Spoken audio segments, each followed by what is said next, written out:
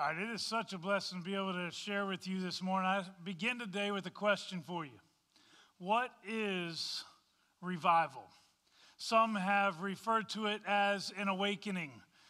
In describing what happened during Jonathan Edwards' Northampton, Massachusetts church in 1734, which became a part of the First Great Awakening, observers said this: "It pleased God to display his free and sovereign mercy in the conversion of a great multitude of souls in a short space of time, turning them from a formal, cold, and careless profession of Christianity to the lively exercise of every Christian grace and the powerful practice of our holy religion."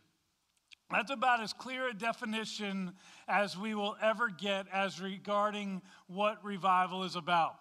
During a spiritual revival, God supernaturally transforms believers and non-believers in a church, in a locale, in a region, a nation, or even throughout the world. Suddenly, with intense enthusiasm for Christianity, people sense the presence of God powerfully. Conviction, despair, contrition, repentance, and prayer come easily. People suddenly thirst for God's word. Many authentic conversions occur, and those who have been a part of the body of Christ, yet their relationship with him has grown cold, are suddenly renewed. What is true revival? Some have referred to it as an awakening. Typically, that is the term that is used when it spreads beyond a local church. It is a sudden awareness of the presence and the power of God. But it has to be much more than simply awareness. Revival without the power of God transforming lives is no revival at all. I want to repeat that because this is going to be an important principle throughout this series that will begin today. Revival without the power of God transforming lives is no revival at all. In other words, you can talk the spiritual game, and you can look really happy, and you can act like you are a child of God when you're in front of the church, but if lives aren't being transformed, it's not really revival. Such revival is not reserved only for those who do not yet know the Lord. Listen again to the quote from Jonathan Edwards' revival, known as the First Great Awakening. "It pleased God to display his free and sovereign mercy in the conversion of a great multitude of souls in a short space of time, turning them from a formal, cold, and careless profession of Christianity." And it talked a little bit more there, but the point was those who were being converted were those who were already experiencing a cold, formal, careless profession of Christianity. This suggests to me that it is likely that it is the church that needs revival as much as anyone else. Through this particular revival, their faith took on new meaning and new power. It caused them to joyfully seek out Micah 6:8, which instructs us to act justly, to love mercy, and to walk humbly with your God. It changed everything for them. In fact, consider the words of 1 Samuel chapter 7, verse 3 through 4. There are actually many Old Testament passages that deal with revival among the people of God. But I love the simplicity of this particular message. 1 Samuel, again, chapter 7, verse 3 and 4 says the following: "And Samuel said to all the house of Israel, 'If you are returning to the Lord with all your heart, then put away the foreign gods and the Ashtaroth from among you, and direct your heart to the Lord and serve him only, and he will deliver you out of the hand of the Philistines.' So the people of Israel put away the Baals and the Ashtaroth, and they served the Lord only." The children of God, those who walked in the presence and the blessing of God, they finally put away their idols of worship. They finally devote themselves only to the Lord. Again, it would seem that the ones in greatest need of revival, much like in the days of Jonathan Edwards, the people who needed revival were those who were already a part of the quote-unquote family of God. Sure, there were others from outside of the church that needed the transforming power of God, but it was the church that needed to be awakened. So please get what I'm saying here as we start this series. The first thing that I need everyone to understand is that as we seek revival, the goal is not that the rest of the world be changed. Certainly, that would be a wonderful thing. The goal is that we would be changed, that we would experience a fresh outpouring of the Holy Spirit so that we would be made new. I do hope that others then will respond, but our primary goal is that the people of God will become people who reflect the Spirit of God. We must experience a great awakening in our soul to once again hunger and thirst after the righteousness of God and never be satisfied with anything else. There is a call to us to thirst after God like King David did, as he declared in Psalm 42, verse 1, "As the deer pants for streams of water, so my soul also pants for you, O God." May God cause such a revival to begin in us today. So we know what revival is. It is an awakening. It is an awareness, but it is also the transforming power of God in us. And we'll certainly look at other elements of revival in the coming weeks. But the next question that has to be asked from the very beginning is, what can be done for God's people to experience such revivals? In 1949, a region called the Outer Hebrides off the northwest coast of Scotland, there were two elderly sisters who began to pray that God would send revival. The sisters were named Peggy and Christine Smith. Peggy was 84, legally blind, whereas Christine was 82 and constantly doubled over with pain from arthritis.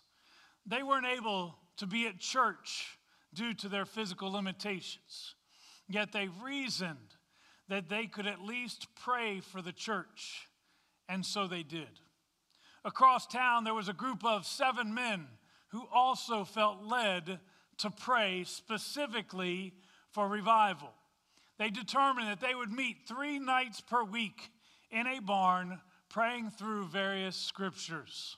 One night in particular, they prayed with great fervency the words of Psalm 24, verse 3 through 5, which says, "Who shall ascend into the hill of the Lord? Or who shall stand in his holy place? He that hath clean hands and a pure heart, he shall receive the blessing from the God of his salvation." They recalled that instantly upon praying those verses, that God's blessing fell upon them.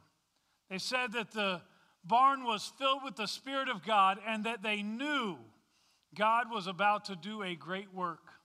That very evening, unrelated to these 7 men, that very evening, one of the sisters that I referenced earlier sent a message to her pastor declaring that they had prayed through and that God was about to pour out his Spirit on their land.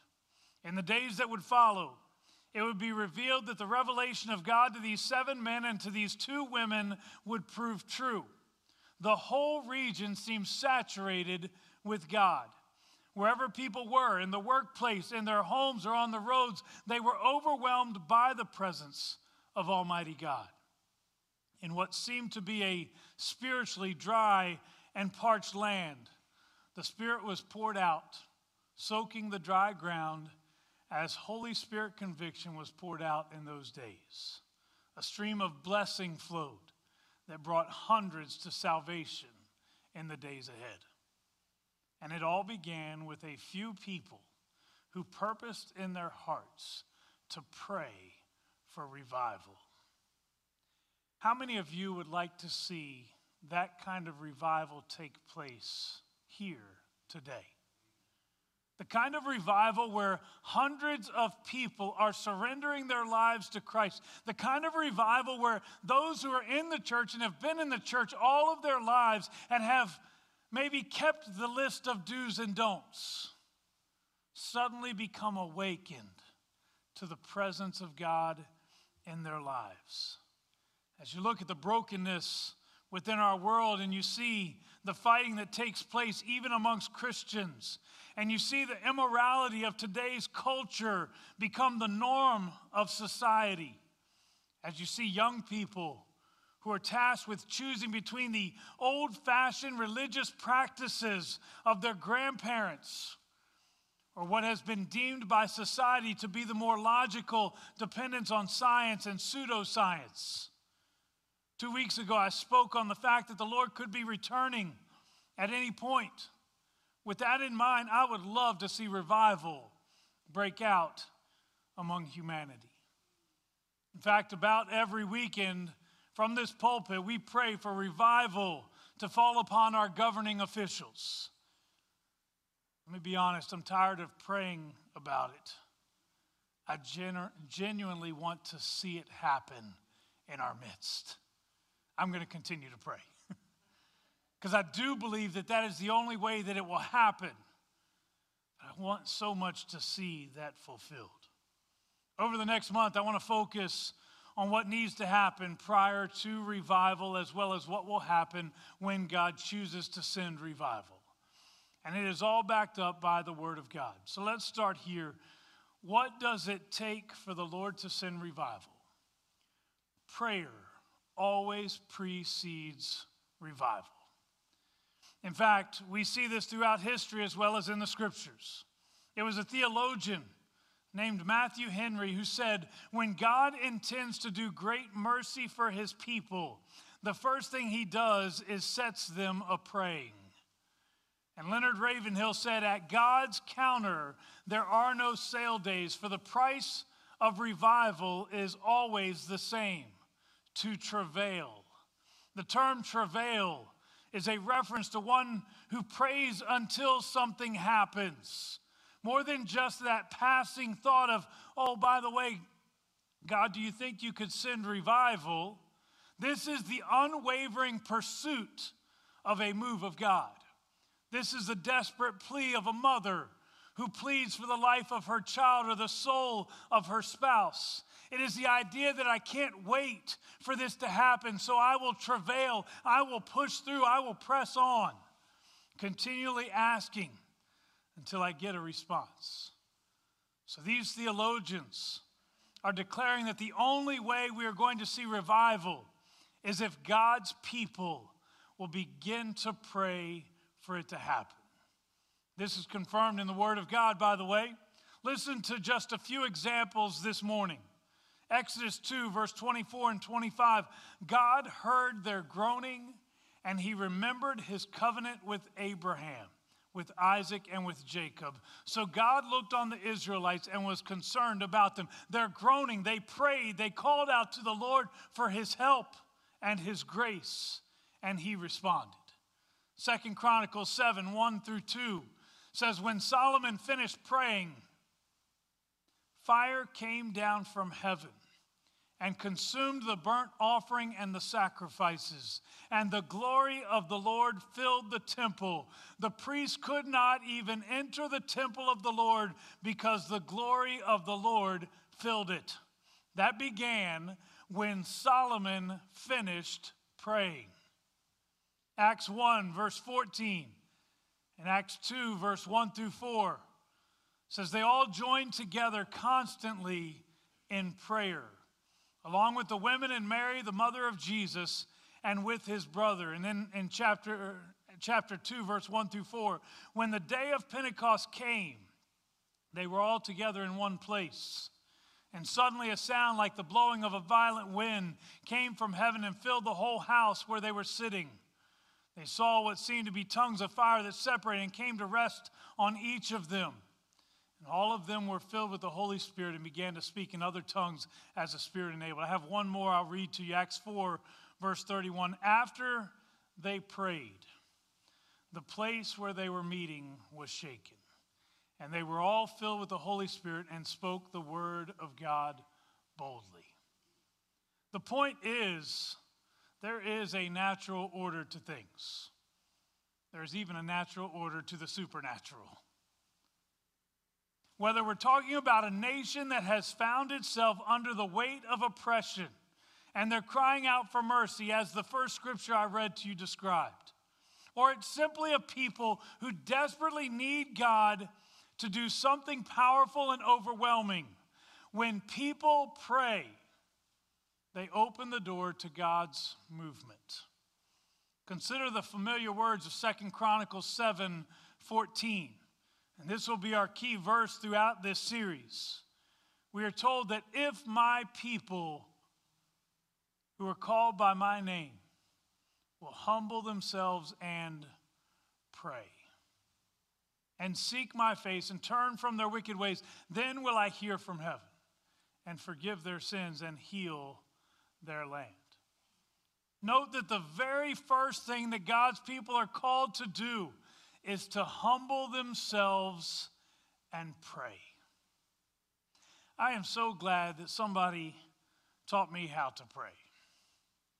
I know that Jesus' disciples wondered aloud at how they were supposed to pray. And Jesus taught them. And all of you probably know this prayer: Our Father who art in heaven, hallowed be thy name. Thy kingdom come, thy will be done on earth as it is in heaven. Give us this day our daily bread, and forgive us our trespasses as we forgive those who trespass against us. And lead us not into temptation, but deliver us from evil. For thine is the kingdom, the power, and the glory forever. Amen. You know, I love the simplicity of that prayer.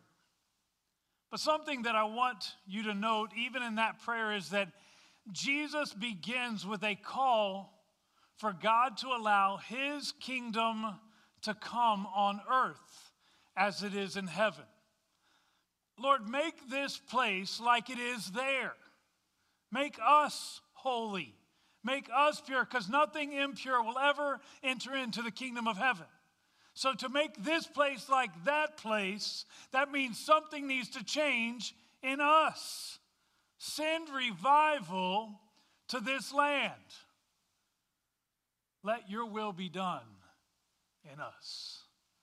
And his will would be that nobody should perish, but that all should come to repentance. So even within Jesus' prayer, we are called to revival.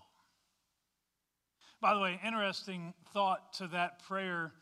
As I was preparing for the sermon this week, I saw something in there. It just reminded me, this model of prayer is a little bit unique because Jesus is praying something that, he's praying for something that probably didn't apply to him directly. Forgive us our trespasses, as we forgive those who have trespassed against us. Now, the idea of him forgiving others does make sense. But what trespasses did he have? The reality is, Jesus was without sin. He had never done anything that would be considered a trespass, spiritually speaking. Yet here he is. He says, forgive us our trespasses. I will say this, he did bear the weight of all sin.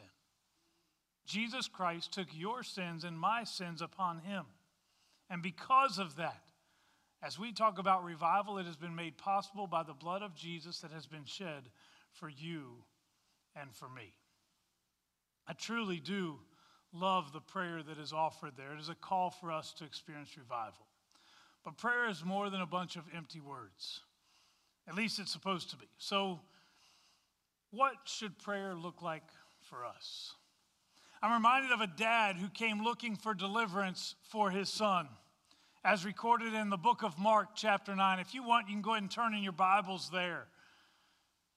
We see within this particular passage that passionate prayers produce a powerful response. We're going to be looking at verses 14 through 27. As you're turning, I remember in high school, that prayer that Jesus offered. I played on a football team where at the end of each practice, and at the beginning of each game, our team would gather in the locker room. And there would be a local pastor who would come in and he would pray with our team. And each time he would finish with the prayer, we would break into what's called the Lord's Prayer. I got to be honest with you. For most of us, and maybe even including myself at that point in time, they were empty words. I know that there's great power in that prayer, but I wasn't really thinking about what I was praying. This was more about me going through the ritual of prayer. Well, what happens when the body of Christ moves from the ritual of prayer to the passion of prayer? And suddenly we can't be satisfied with just saying, well, I did my part, I prayed. Mark chapter 9, verse 14 through 27 says this. And when they came to the disciples, they saw a great crowd around them and scribes arguing with them. And immediately all the crowd, when they saw him, were greatly amazed and ran up to him and greeted him. And he asked them, what are you arguing about with them? And someone from the crowd answered him, Teacher, I brought my son to you, for he has a spirit that makes him mute. And whenever it seizes him, it throws him down, and he foams and grinds his teeth and becomes rigid. So I asked your disciples to cast it out, and they were not able. And he answered them, O faithless generation, how long am I to be with you? How long am I to bear with you? Bring him to me.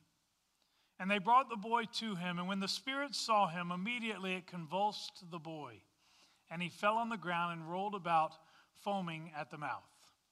And Jesus asked his father, how long has this been happening to him? He said, from childhood, and it has often cast him into fire and into water to destroy him. But if you can do anything, have compassion on us and help us. And Jesus said to him, if you can, all things are possible for one who believes. Immediately the father of the child cried out and said, I believe, now help my unbelief. And when Jesus saw that a crowd came running together, he rebuked the unclean spirit, saying to it, you mute and deaf spirit, I command you, come out of him and never enter him again. And after crying out and convulsing him terribly, it came out, and the boy was like a corpse, so that most of them said, he is dead. But Jesus took him by the hand and lifted him up, and he arose. I know it's a long story, and at times we've used elements within this story.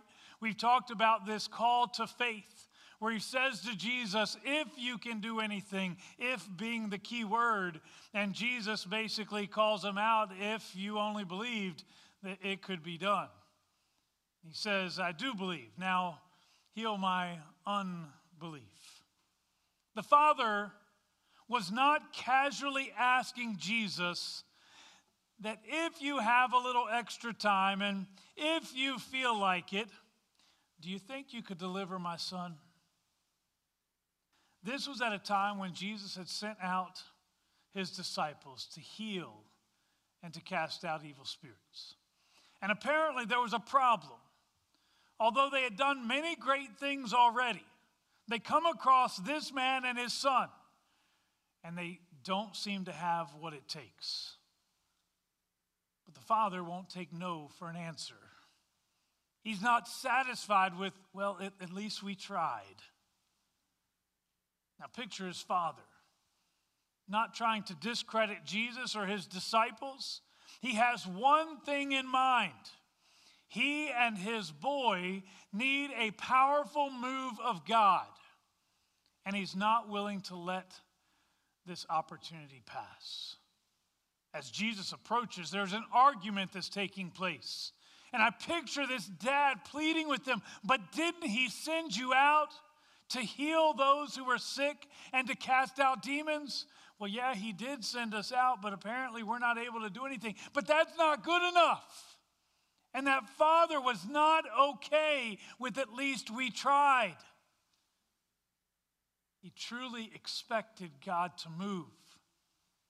I'm going to tell you, he's probably tried every other route by this point. He's probably been to doctors. He's probably been to the priests. He's probably been to every wise person that he could come across. And nobody could help his son. can't let Jesus pass without me finding out if there's any hope for my son.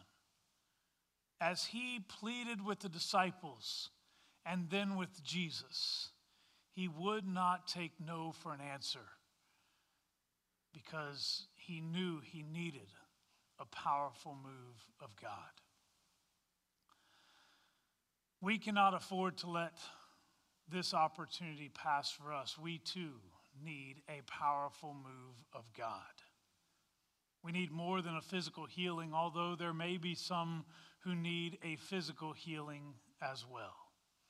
We need the Spirit of God to come in and to revive our hearts again. We need God to make us fully alive in Him to the point that we are so filled with the Spirit of God that we begin to splash out on other people. You ever filled your cup of tea or whatever it is so far up by accident because you weren't paying attention, and you look at the rim of it and it seems like the tea is actually about to spill over, and somebody nudges the table?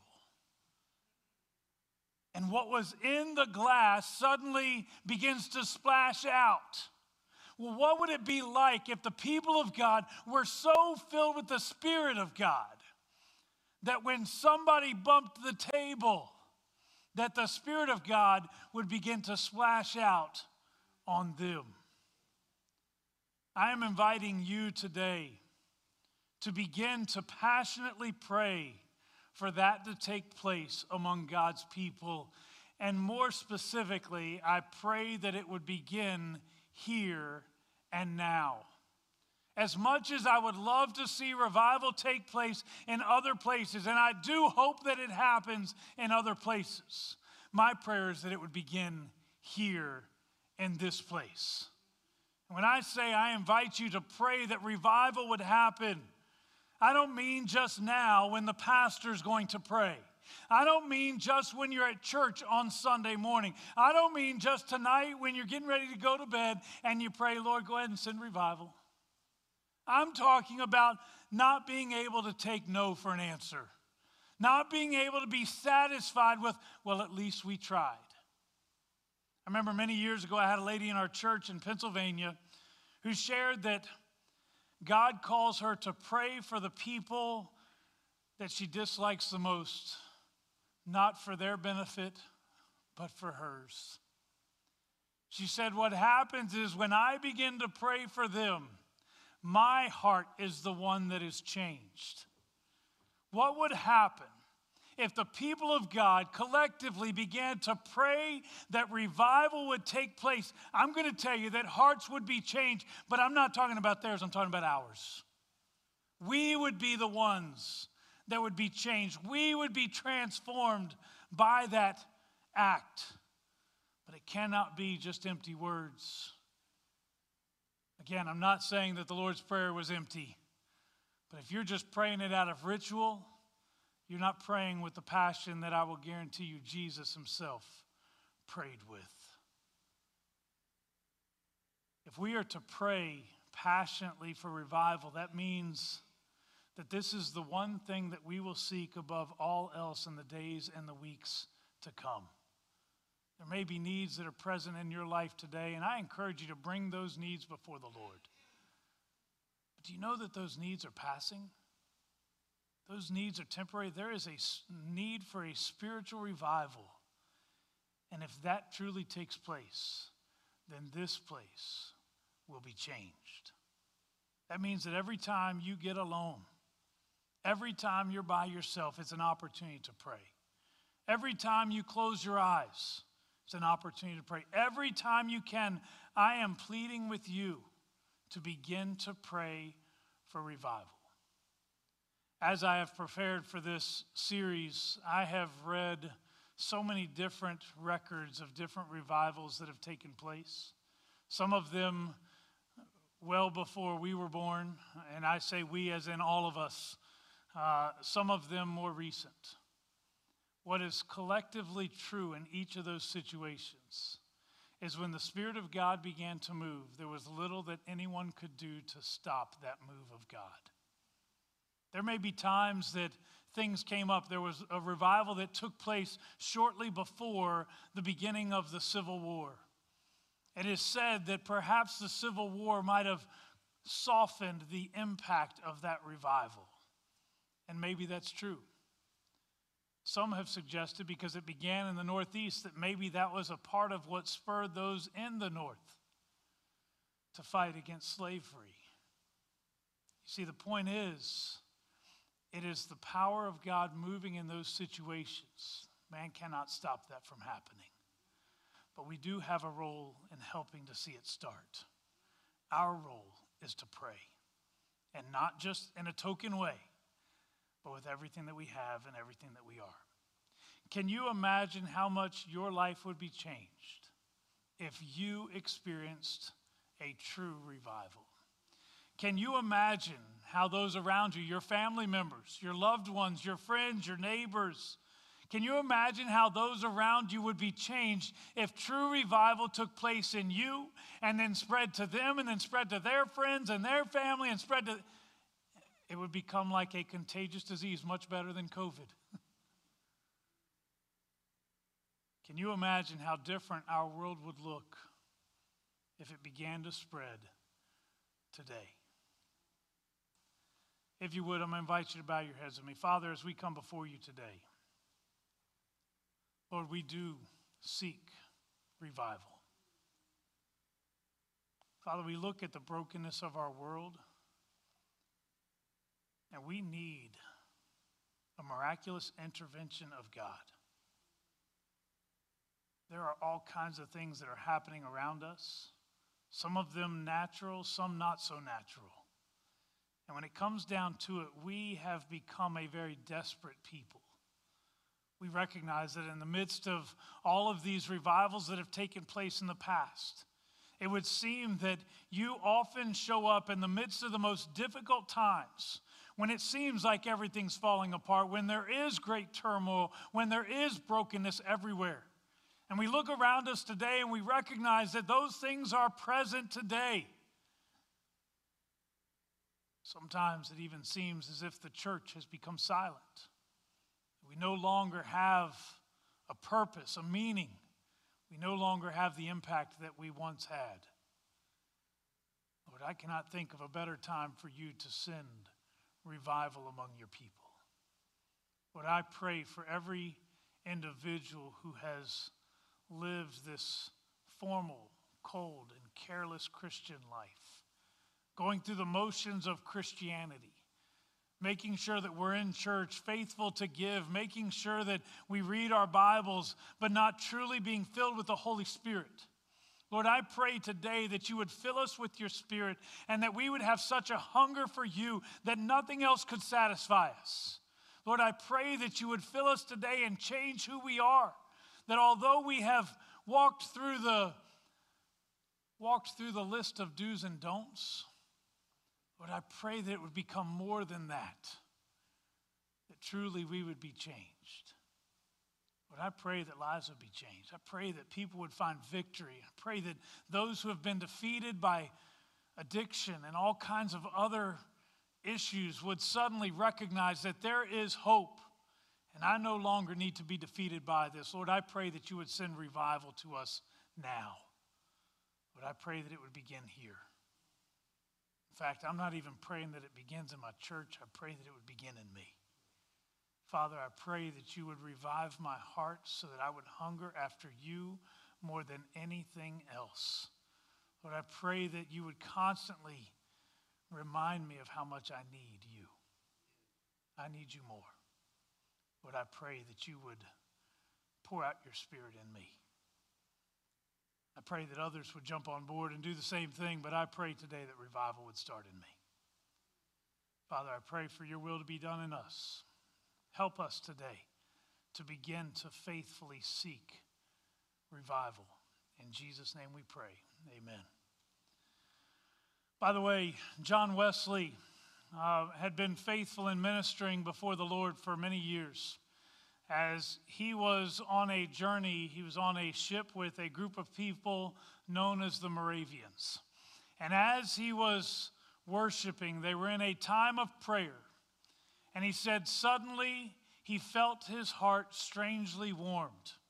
It was in that moment that he recognized that the Holy Spirit had come upon him and he had been filled with that Spirit.